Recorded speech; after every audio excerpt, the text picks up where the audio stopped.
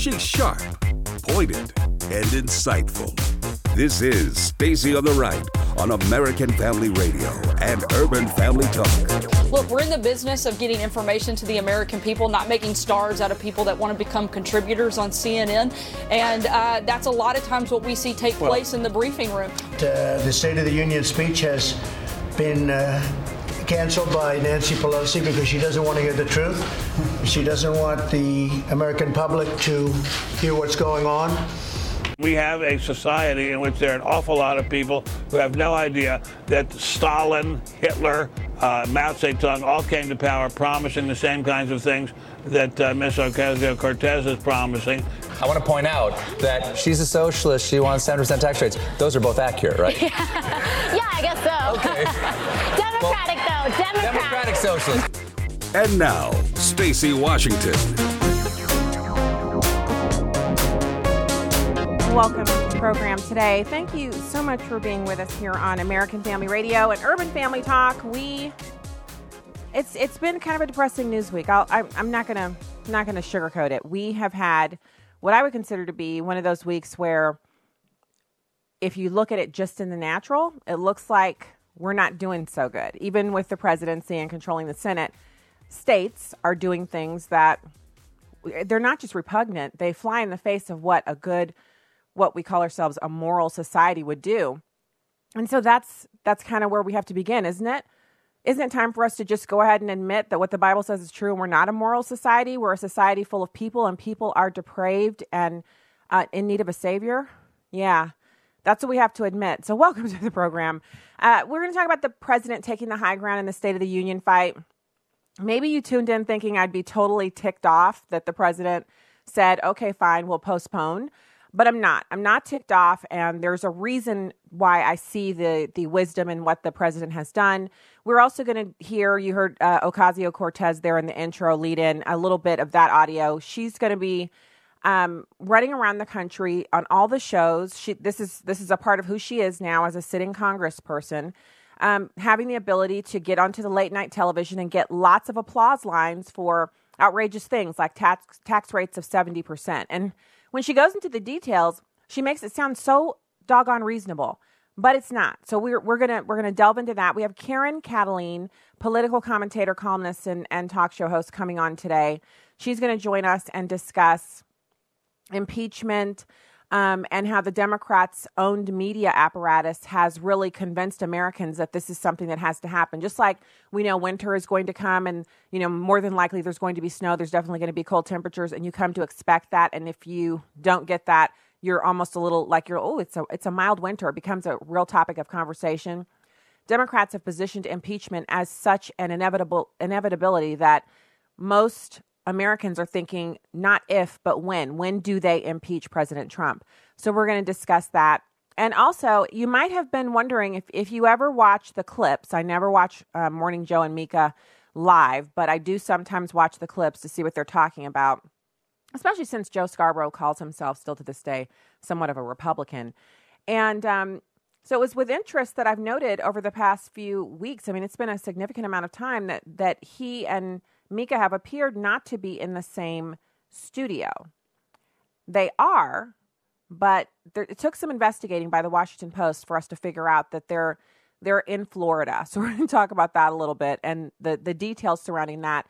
I thought it was kind of interesting that people were so flummoxed by the appearance, and there's a bit of a disjointery to their communication on air, and the panels that they have, which previously everyone would be in studio together.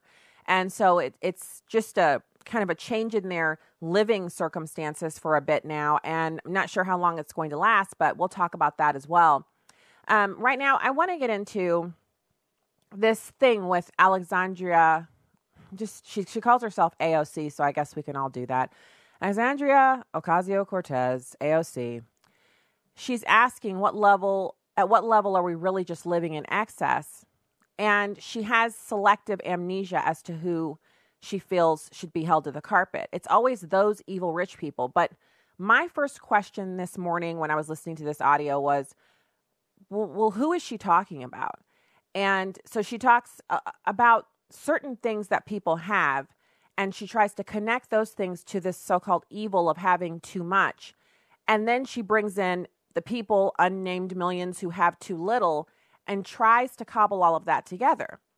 Now, obviously, this is a part of her socialistic practice, convincing Americans that socialism would be better, even though Americans are living at an unparalleled level of wealth and prosperity right now. And to be clear, even for those among us living in our society who are at the very low end of the spectrum and are poverty-stricken, other people in other countries, other citizens of other nations would give anything to live in American poverty. That's why people want to live here, because poverty for us is something millions, over 1 billion people, nearly 2 billion people live in abject poverty across the globe.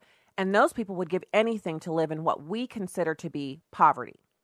Because in this country, if you're poverty stricken, you can still get assistance from the government so that you can still eat and you can still live. So that leads me to the daily confession, which is coveting. Coveting leads to fraud, and we're not supposed to do it. It's so important to God that it's one of the 10 commandments, the 10 commandments that you hopefully, maybe memorized as a kid. Maybe you have them posted somewhere in your home. Maybe you're interested in the 10 commandments as kind of a foundational bedrock for law, but we don't really pay attention to them as much anymore. But they're super important. And the Bible verse about coveting says, "You shall not covet," which means be content with what you have and don't desire things that don't belong to you. Now, first response from a liberal activist or someone who's concerned with ameliorating poverty would say, so you mean a person who doesn't have electricity or running water or what have you, is living in abject poverty or is on government assistance, that person should be satisfied with what they have? No. This doesn't mean that you shouldn't strive to improve or strive to better your living circumstances. It means that you're not supposed to compare your life to others. So if someone or in the vicinity of has a helicopter pad and a helicopter and you do not, it's not your job to say, well, we need to vote in people who will then take money from that person so they can't have that helicopter pad. Because the weird thing about people who get to that level of wealth, especially when they've earned it themselves, is that they've really overcome so many obstacles. So tax law is the least of their concern. They have people that they pay thousands of dollars per hour to figure out how to shield their money from excessive taxation, to take advantage of the loopholes that exist in tax law, which Alexandria Ocasio-Cortez would definitely sign loopholes into any 70% tax scheme. Do you know why? She would do that because her cohorts are in that bracket. I just decided to check. In this next audio clip that you're going to hear, she's speaking with Stephen Colbert. His net worth is $60 million. David Letterman's another reliable liberal progressive. He's $120 million. Nancy Pelosi, $120 million. Elizabeth Warren, $8 million. Cory Booker, who's just getting started, he's worth $3 million. And Kamala Harris, who's running for president, she's worth $2 million. The numbers for the rest of them, the leadership of the Democrats, anyone who's elected, are similar. Save the new freshman incoming class, separate them out because they're just getting started. Everyone else is worth well over $1 million, and many of them multiple tens of millions of dollars. So what does that say to us? Alexandria Ocasio-Cortez is singing into the wind, but she's not going to stop because she's found a place where she can get claps and adulation. I want you to hear this because there's a certain juvenile nature to the way that she speaks about these things. She's just there so she can be on television, and she's just there to say things that enrage people on the right and get her claps on the left with no thought to what these kinds of policies have led to in the past. It's number 5. When we talk about a 70% marginal tax rate, it's not on all of your income. It's on your 10 millionth and $1. So after you make $10 million in 1 year, your dollars after that start to get progressively taxed at a much higher rate. And really what that is that it's the tax interpretation of one answer to the question of how much is at what level are we really just living in excess, and what kind of society do we want to live in, and do we want to live in a city, for example, do we want to live in a city where billionaires have their own personal Uber helipads when people... You can get those? Yeah. Oh, yeah. Because the traffic in the Lincoln Tunnel sucks. Yeah. Okay, good to know. Now, he's joking around about how you can get those. That's the voice of Stephen Colbert. But obviously, Stephen Colbert knows that you can get these helipads. Obviously, Stephen Colbert he's not flying commercial when he goes to Washington, D.C. or New York or any place like that. He may have to deal with traffic, but he's not driving himself. He has a driver. I mean, when you're at the level that Stephen Colbert is, or the level that AOC is approaching, please help me understand how this woman can logically draw a connection between one millionaire that she doesn't even know having a helipad, meaning a dedicated place on which to land a helicopter, so a parking place for a helicopter with access to then a garage where they can get in a car and travel. How does that connect up to abject poverty and living conditions in wealthy cities like San Francisco, which are completely run by liberals? If Stephen Colbert was even slightly worth even 1/100th of his net worth, Stephen Colbert worth $60 million, he would have said, that's a neat idea, but aren't Democrats already in control of all of the inner cities where the poverty is the worst? Aren't Democrats already in charge of most of the poverty in this country? It operates in areas where Democrats are in control. He could have just said, but so if we deprive 1 millionaire of their helipad and give that money to government, how will the money go through government and get to the people where it's needed? How will depriving some person of their access to a helicopter pad make it possible for more people to come out of poverty? We've spent greater than the amount of our national debt. So it's at 20 some odd trillion, and we've spent $30 trillion since we began the so-called war on poverty. And in that time, poverty has increased, meaning able-bodied people are still living in poverty and receiving checks from the government. So these people would be working if they were living in environments in which they were required to work in order to receive pay or food. But since they're not, and they've been trained from infancy on up to believe that they're victims, the natural recourse is to say, I am owed what that man with the helicopter pad has. What he has belongs to me. And so there are just so many, like over 100 million Americans living somewhere in the middle class between 55,000 and 150,000 a year. And they don't give any thought to, there's some rich guy and he has a helicopter pad and I need to take from him. But there are also, the other part of the adult population who are living in America today who truly believe that the only way to fix poverty is to deprive someone else of what they've worked for. And I know one of the things that people like to bring up, one of the responses is always, well, take Donald Trump. His father had money and he gave him a couple hundred or a couple million. I don't even remember what it was. It was some large amount of money to start his business, his real estate empire. And he allowed him to take over gradually what the father had, created. But it wasn't as if Donald Trump just woke up one day and he was 19 years old and his dad said, okay, here's a couple $100 million and also here's, part of the business. Donald Trump had been working with his father in the business since he was in high school, early high school. So instead of going out and hanging out with friends, he was in the office with his father, managing their rental properties and learning about the business. So some people would say he was given the opportunity to become successful. And sure, we're all given opportunities, but he earned the money. The father gave him the seed money, and then he used that working for himself to create what he has now. And he's just one example. And what's so funny about Donald Trump being the example of how rich people, they're so evil and they're so horrible is that generationally passed on wealth is such a tiny percentage of the wealthy people in this country. The majority of the people in this country who are in the 1% got there by their ideas and the sweat of their brow because we live in a country where that's possible. So what's the point of us coveting what they have?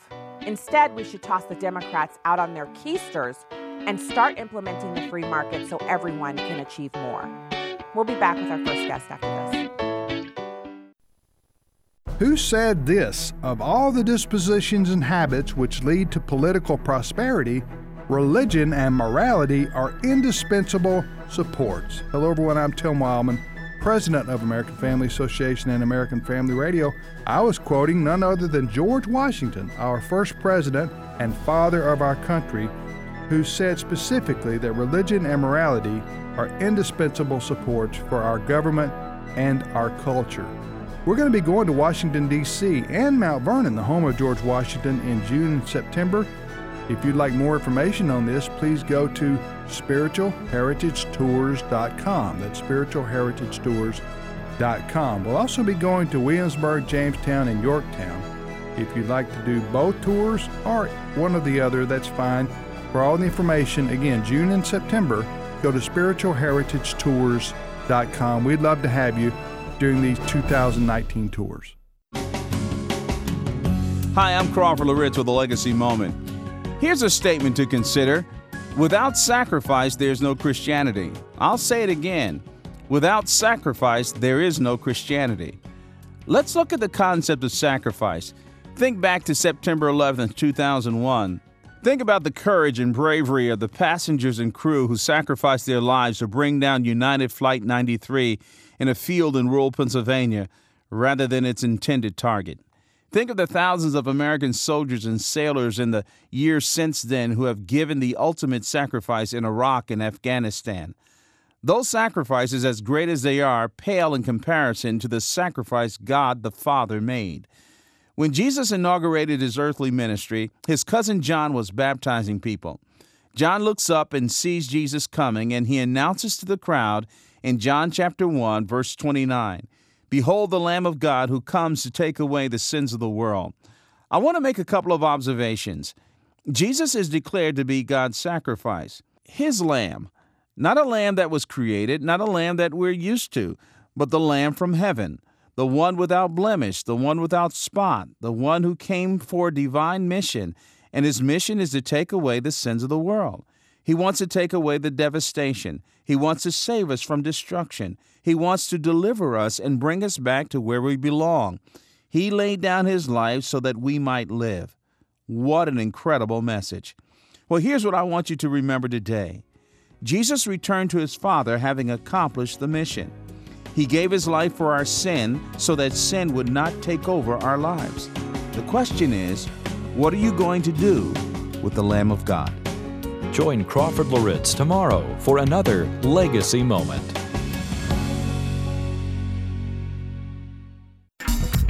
Welcome back to Stacy on the Right on American Family Radio and Urban Family Talk.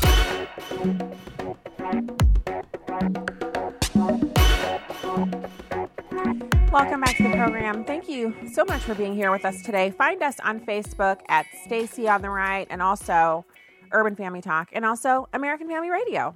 We would love to have you hit the like button or the follow button and keep up with us online. Right now, it's my pleasure to welcome political commentator, columnist, and talk show host Karen Kataline. Karen, thank you for joining us today. Yeah, it's great to be with you, Stacy. Nice to meet you.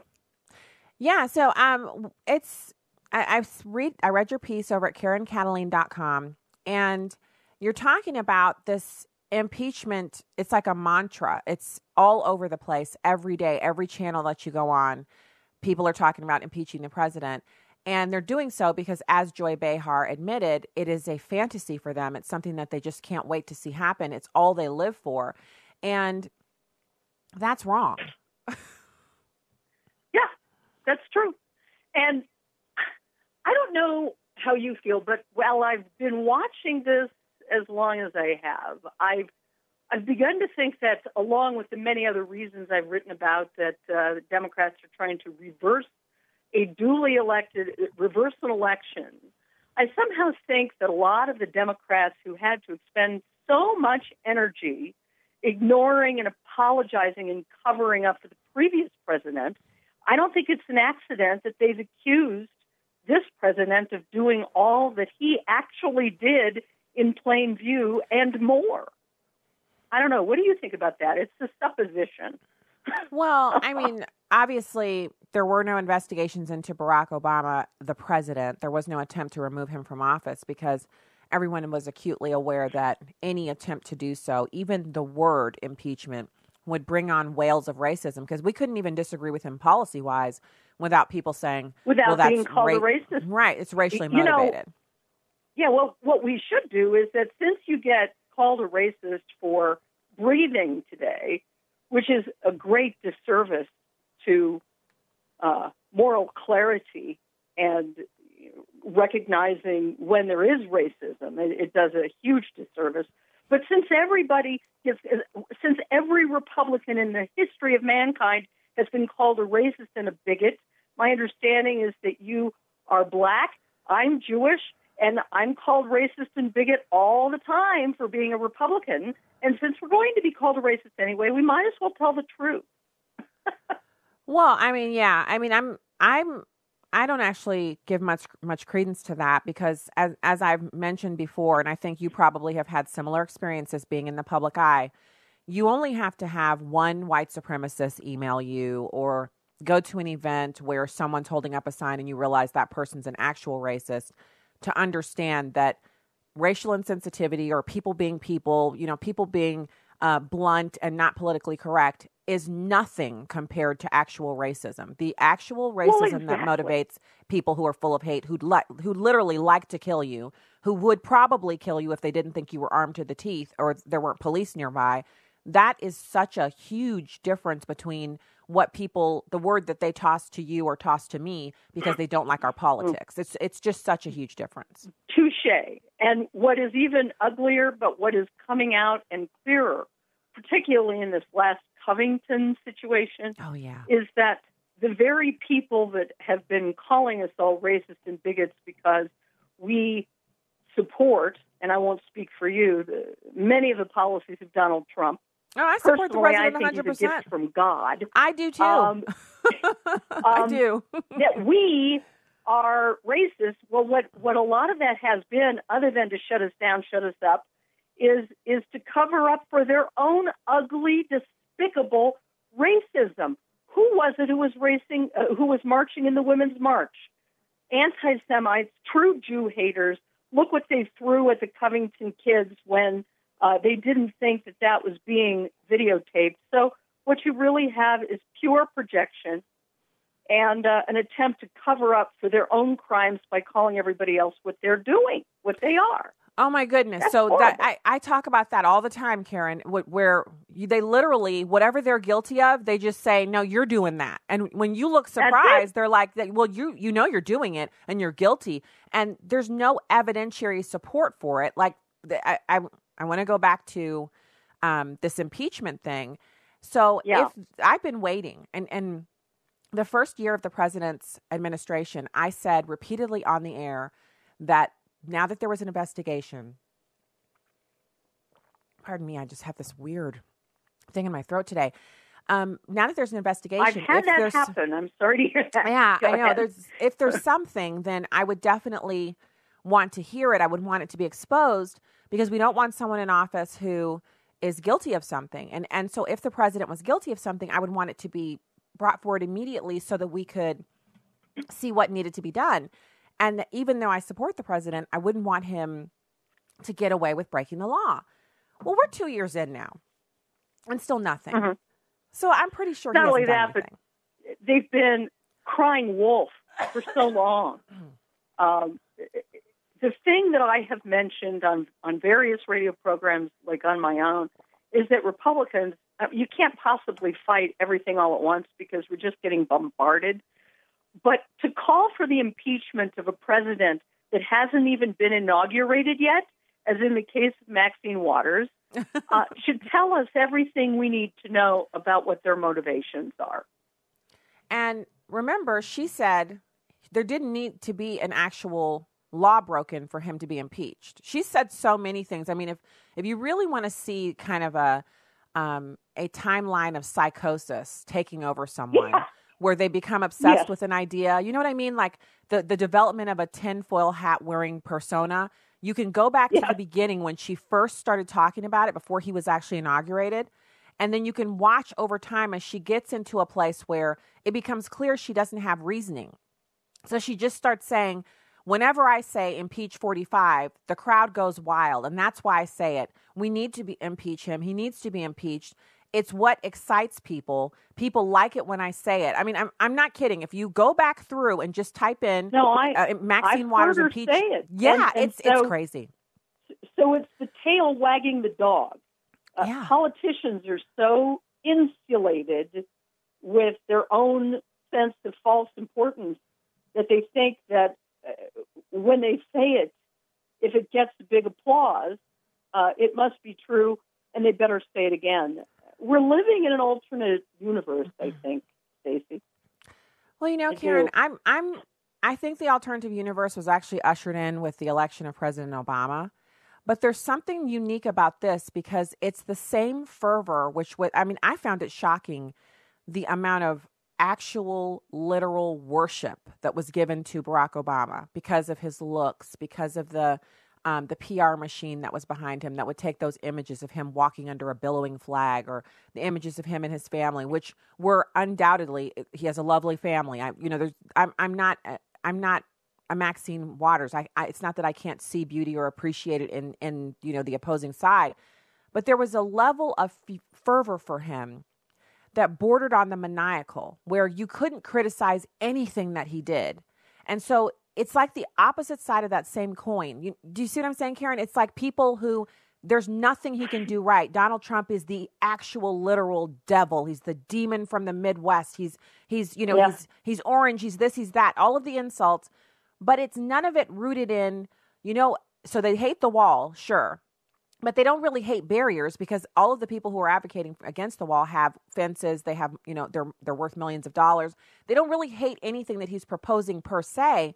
They just oppose him because he's Donald Trump and he beat Hillary, and they hate him for it. And it's not about anything he's planning on doing per se. It's not really that, where we had policy that we hated with Obama. You're saying so many important things. Among my careers in my checkered past, other than being a professional musical comedy performer, I went to social work school. I went to Columbia School of Social Work, which, interestingly, I was there when Barack Obama was supposed to have been there. It was a big school, so I didn't know who he was, and a lot of people say he wasn't there. Nonetheless, to employ a little bit of psychology here, there's something we used to call, I don't know, still, borderline personality disorder, where everything is all black and all white. And that is not a racial comment whatsoever. It's someone is all perfect or all evil, and not being able to see the nuances and the individualism of each and every person. And they are perpetuating this. They're inciting this kind of stereotype. Remember when leftists used to say they were against stereotypes? And now they're creating them.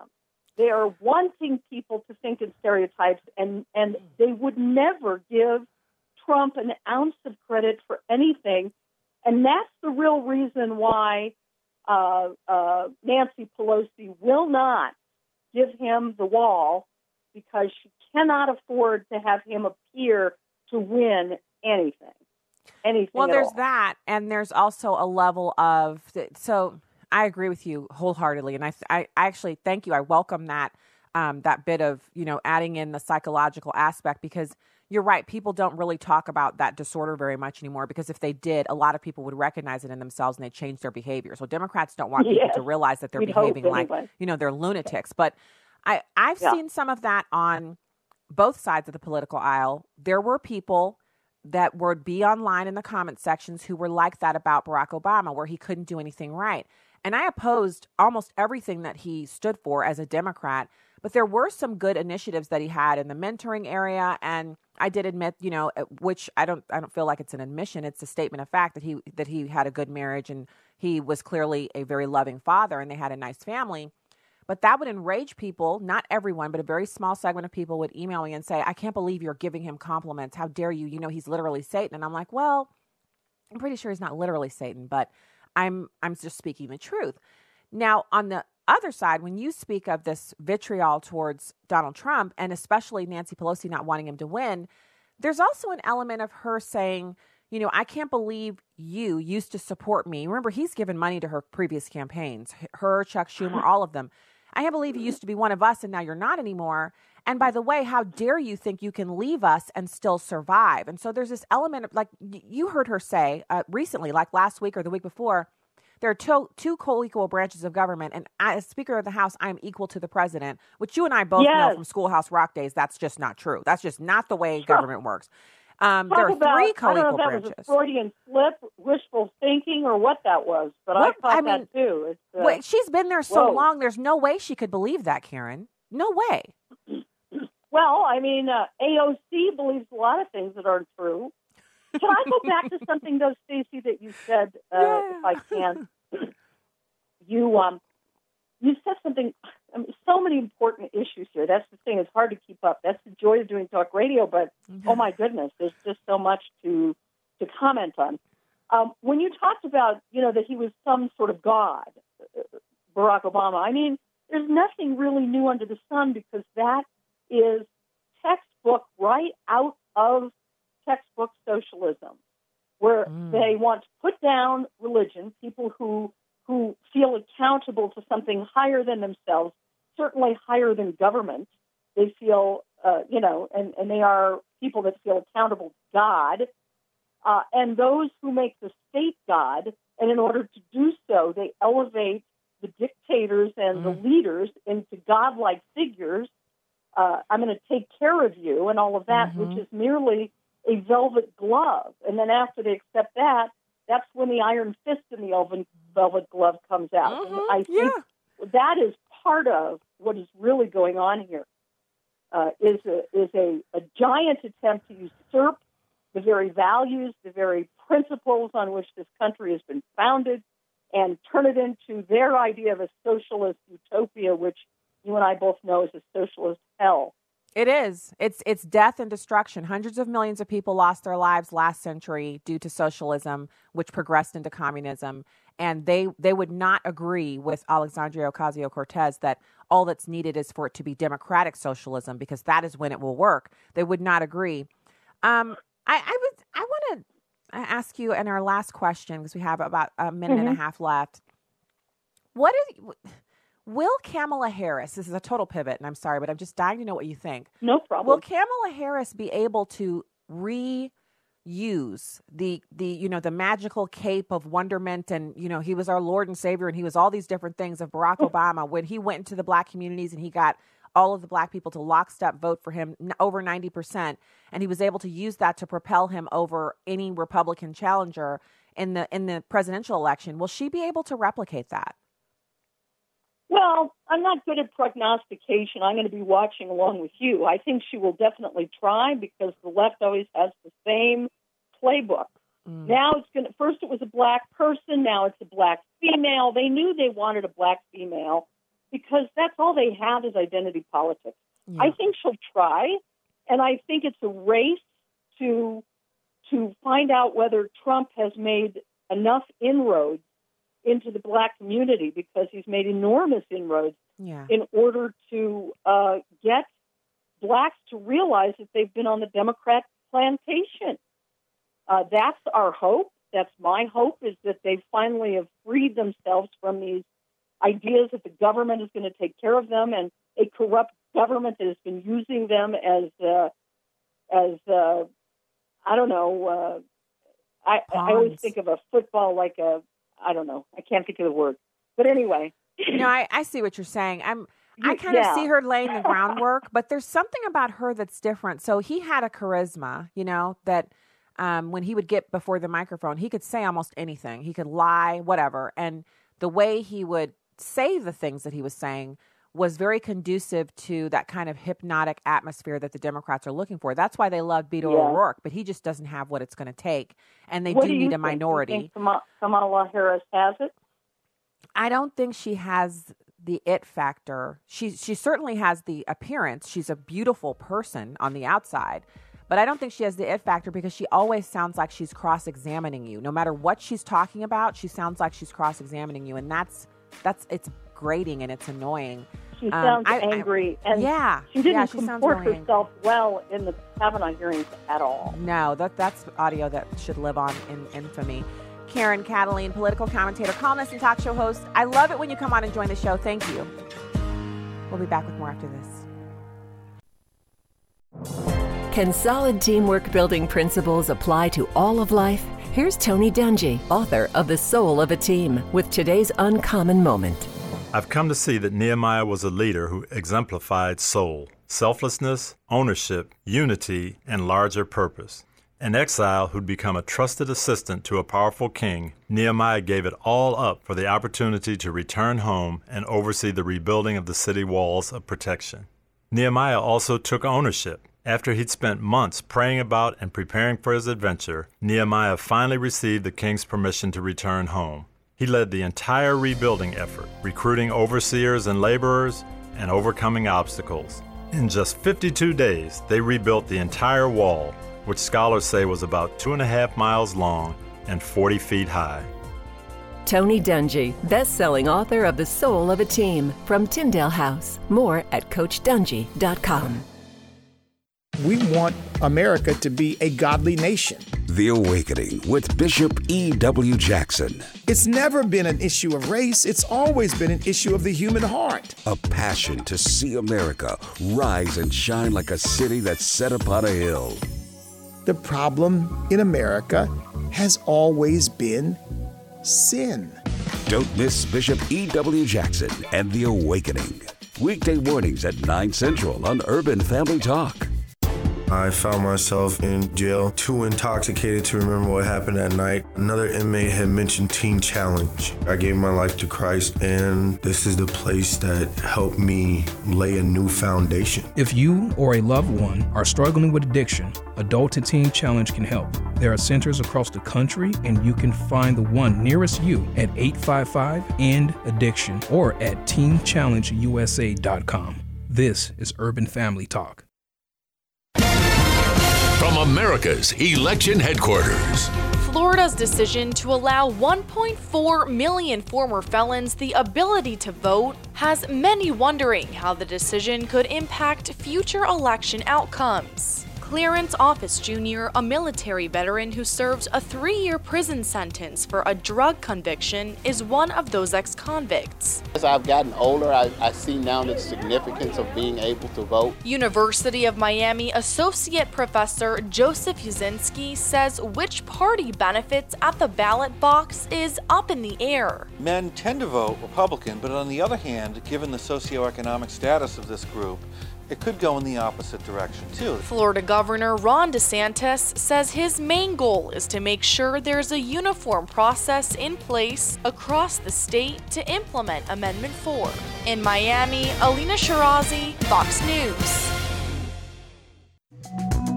You can download episodes of Stacy on the Right from the podcast page on AFR.net or UrbanFamilyTalk.com. Now, back to the show on American Family Radio and Urban Family Talk. We have a society in which there are an awful lot of people who have no idea that Stalin, Hitler, Mao Zedong all came to power promising the same kinds of things that Ms. Ocasio-Cortez is promising, and it led to mass murder, it led to dictatorship, it led to genocide. These promises are old promises, and they invariably lead to bad things. The promise of just saying to people, do what you can within the law to make your life better and your family's life better, that system works extremely well. Capitalism is a system that allows people to make something of themselves instead of oppressing other people. It's an incredibly good system. Making money is one of the most harmless things there is to do in the whole world, and that's what our society is about. It's not about ordering people around, putting them in concentration camps. What do you do if a person is a richer person and a poorer person? What do? You take him away? Do you shoot him? Well, that's what the communists tried. It didn't work out very well for them. And in the end of the day, we wound up in Russia with one of the most unequal societies there's ever been in the world. In Vietnam, which promised all these things, we wound up with one of the most corrupt countries in the world. And he just named off a couple. That was, of course, Ben Stein. I'm sure you recognize his voice. He's so easily recognizable because of the tenor of his voice. And he was talking about how Stalin and Hitler came to power promising the same things as Ocasio-Cortez. And I've really been dismissing her, and I notice a lot of people spend a copious amount of time making fun of the idiotic things that she says and the mistakes that she makes in, like, she doesn't know what kind of government we have. She's college educated, but she doesn't know anything about economics. She doesn't know anything about finance. She's completely inept at, simple tasks that most of us consider to be a routine part of being an adult. But then I went online and I took a look. I'd actually tweeted her yesterday or the day before about something she'd said. And of course, I didn't get a response, but I noticed that she has, almost 3 million followers on Twitter. That's the kind of following on Twitter that you have if you are a television star or a movie star or maybe a music star. That is not a typical Twitter following for a member of Congress, especially someone who's only been a member of Congress for a month. The reason she's so popular is because she's attractive, she's young, and she's really she gets out there in a way where she kind of presents herself in this kind of really, you heard the audio. She has this almost youthful presentation that makes people want to give her the benefit of the doubt for getting things wrong. And she's presenting herself as someone who wants to help. But don't all dictators, don't all purveyors of evil come out? No one comes to you and says, so if you agree with me and implement my ideas, you're going to end up poverty-stricken, or if you resist, you'll be dead. No one says that. Hitler didn't come to power promising to kill everybody. He didn't come to power promising to invade every country that he could get a foot soldier inside of. He came to power promising prosperity and unity and all the things that people kind of hear and they're like, ooh, that sounds good. It tickles my feely feels. I love the sound of that. But the fact is, we know there will never be a utopia here. And it is up to the adults in this room, the room being America, to take control of this situation. And so before we go into our next subject, and I want to take calls, let me first give the number out, 866-963-2037, 866-963-2037, if you want to join the program today. I got to say something.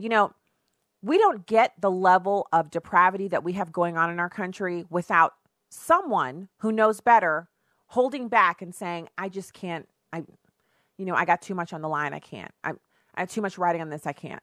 And we've all been there. Have you thought about saying something to someone and thought, oh, well, I wonder what, she'll say, or I wonder what kind of backlash I'll get? Or have you thought about, hey, this is something that's wrong and I need to say something about it at my kid's school maybe, or in church or wherever. And you have this little nagging feeling that if you say something, it's going to make you not just unpopular, but it might end up with having some negative repercussions for you. Well, first of all, God is your shield and buckler. God is your high tower, your fortress. Under the shadow of his wings, we will find refuge. So there should be no hesitation when we see evil for us to step out and say, not today, Satan, not in my neighborhood, not in my kid's school district, not in my municipality, not in my town, not in my city. You may want that to be the policy, but now that I've heard what evil you're planning for all of us, I'm going to get me 10 friends and they're going to get 10 friends. And between us, we're going to beat you. You are not going to bring that evil here. No, not today. You can bring it here after I'm gone, because as long as I'm here, you're not going to be in charge of me. And that is what we have to start doing. We're late to the party. The party's already in full swing and all the drunk folks are taking over. We've got to get this under control from the perspective of, if you know what is right and you don't tell others what is right, then how does anybody know you know what's right? We are standing by and watching. And the horror that's coming is more of what we saw in New York yesterday. And so many people came on the Facebook page and they were posting about how, their hearts were hurting. And I saw other people on my timeline that I'm friends with on Facebook from across the country crying out, saying, Lord, have mercy. And other people were saying, you know what? Judgment, God, bring the judgment. I used to pray for mercy. Now I pray for judgment. I pray that you bring down the hammer. And if it hits me too, so be it. That's what I saw yesterday. People literally just openly weeping and upset about what happened in New York City. And I talked a little bit about it yesterday. Obviously the numbers, it just doesn't add up that New York, of all places, one of the it's like the haven for abortion there, where in the Black community, more babies are aborted than are born alive. But across the state, they abort about half the pregnancies. So it's like a religion there. And it starts in churches, schools, homes. It starts in that whole idea where your child has made a mistake and you're that family and you have it together. And so that means your child can't be walking around with their stomach poked out their freshman year in college or their freshman year in high school. Your stomach can't be that kid who your kid can't be the one who's going to be pregnant and then a mom as a sophomore in high school. And so the only way that you can prevent that is to send her to live with some relative in a far off distant land, or she's got to have an abortion. And Lord forgive us because we don't want to do this, but we can't have our family be that family. And every time that happens, every time a family says that decision is the one we have to make because we have to preserve our reputation, that contributes to what we're seeing now, which is New York State. It's partially, I want to give them some benefit of the doubt in that, you know, when people are engaging in sin, they have blinders on. And part of what they're doing in New York is they want to stick it to the Republicans, the so-called holier-than-thou Catholics, the people who call themselves Christians, the evangelicals, the ones who want to control what we can do with our bodies and the choices we can make. And so they're saying with this decision, you know, we don't care what we ever said about abortion. What we're saying is we know you're going to replace Ruth Bader Ginsburg with some fanatical Christian, some Catholic, some person who doesn't believe in abortion. So we're going to make sure in New York, not only can people have abortions, but they can have all the abortion they want, even up into the due date. And if the baby is born alive, because it's an actual baby that's ready to be born, we can finish it off on the outside of the womb too. And it doesn't have to be a doctor. And it doesn't have to be in a licensed facility. And if some man has raped or molested a teenage girl, this is Planned Parenthood's specialty, helping those guys out. If she gets pregnant and shows up and wants to have an abortion, or he brings her there and wants her to have an abortion, and she doesn't want one, well, abortion wins. She's going to have that abortion. If her parents say you need to have an abortion and she doesn't look like she's into it, oh, we're going to give her that abortion. And there's nothing you can do about it. They have removed all of the criminal elements of forced abortion or coerced abortion. In other words, abortion by hook or by crook, free, down and dirty. We're going to do it, and we're doing it to let you know we're in charge here, and you can't make us. You can change anything you want. You can reverse Roe v. Wade at the Supreme Court. We don't care. In New York, you're going to be watching us do abortions any way we can. Anyone's going to get to do them, and there's nothing you can do to stop it. That's what they're saying. And I tell you what, they're right that there's nothing that I, Stacey Washington, can do to stop it individually. But I certainly will be on my knees in prayer asking the one who can do something about it to bring down the justice that belongs in the face of this scourge, which is people intentionally sacrificing all of these babies who are wanted. We have millions of infertile couples across the country who are desperate to adopt a baby. And these people are actually spreading abortion so that there's no opportunity for that. Not to mention the untold horrors that the women go through after they've actually had the abortions.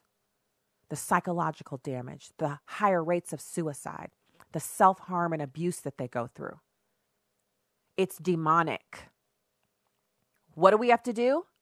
We have to open our mouths. We have to stop sitting by as the church and letting this be the law of the land. It starts with us. And we're not doing what we need to do, and that's why they're getting their way. They won't have it forever, though. Whether we sit or stand, eventually God is going to bring justice in this area. The question is, when he brings the justice, will we be standing with him, or will we be cowering in fear because we know we didn't do what we needed to do? Let's go to the phones. Hey, Devin in Kansas, thank you so much for calling the show. Can you hear me, Stacey? Yes, I can hear you. Thanks for calling. Great.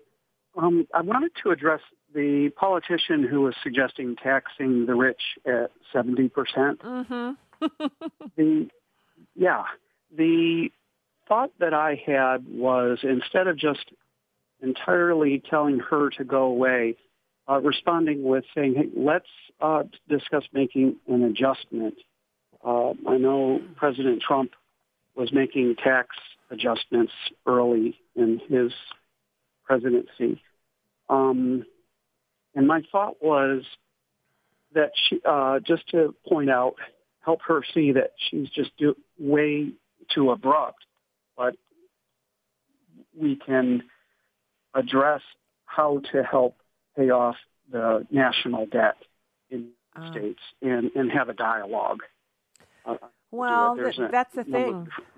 We collect a record amount of taxes every year. Every year we exceed the year before, and we collect a record amount of taxes from American taxpayers, but our debt doesn't go down, and that's because we haven't addressed the spending problem. And so no amount of taxation can tax us out of the hole that we're in with our deficit. We have to address the spending. And I compare it to, there's a little adage, if you're in the whole weight loss world like I am, where you're battling with your appetite for lasagna and ribs and all that stuff. There's a saying that most nutritionists and especially trainers will tell you, which is you can't outwork your fork. You can't outrun your fork. So if you're overeating, no amount of exercise will stop you from either maintaining or gaining weight. And it's the same thing with your spending.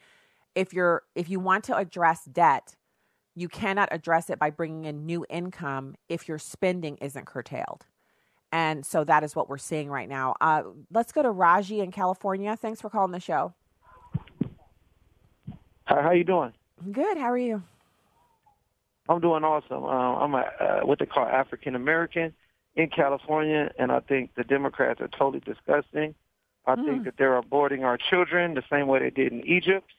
I'm also a Hebrew Israelite that's totally disgusted by what's going on with the fake Israelites that was in Washington, D.C., and we believe that they're pro-intel. We don't believe that they're actually real Israelites.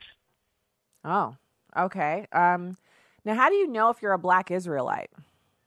Like, how do you prove that? There's no such thing as a black Israelite. That's something that's created by the media. Okay. And we reached out to Tucker Carlson to talk to him, but he won't have us on the show because it goes against their narrative with the people that's in the land of Israel today. We do not hate white people. We do not cuss out children. We don't do any of that. We're against abortion. We're pro-black family, and we actually have white people that are in our church. So we're not against MAGA hats or anything. We think that's just totally ridiculous. Well, okay, but how do you know if you're a part of the group that you're in? Is it like a genealogy thing, or are you just join the church? No, it's church. Okay. Being a Hebrew I wasn't sure. Being a Hebrew Israelite is like calling yourself an African American. There's no word African American in the Bible on purpose. So when we call ourselves Hebrew Israelites, we're just referring to the nation that came out of the land of Israel that eventually was taken over into America according to the Bible. So they don't want to discuss the Bible. They don't want to discuss the Bible because the Bible unravels their narrative of the people that's in the land today, which the Bible speaks out against, Revelations 2:9 and 3:9. But we're not the people that's on TV, and it's making us look bad as a society, and it's making us look bad as a culture. We've never had a terrorist attack. We've never attacked anyone. We don't cuss out people. That's the people they see online that actually work for pro-intel. They're working for the United States government to eventually aim that and say that the black Israelites are doing this, that, and the other, because the time for America is coming to an end for the wickedness that they're doing to the indigenous people, to the black people, and also to the white people now. Well, all right. Well, thank you for calling and for explaining that. We appreciate your call. We are up against the top of the hour, and so if you're in the call queue, hold on. We'll chat with you after this. If you're leaving us now, God bless you from the heartland. I want to thank you for making American Family Radio your home during the day and in the evening and at night and overnight. I love my messages that I get from people who listen overnight. It's a fantastic audience, and we're so grateful to have you. I want to also just really quickly, I'm checking for tomorrow. Tomorrow, yes. So we're going to speak to Cesar Grajales, Director of Coalitions for the Libre Institute, about immigration, and he has an interesting perspective because I believe he's an immigrant. So it's going to be an interesting conversation. God bless. Have a fantastic day. OneNewsNow.com news and information up next.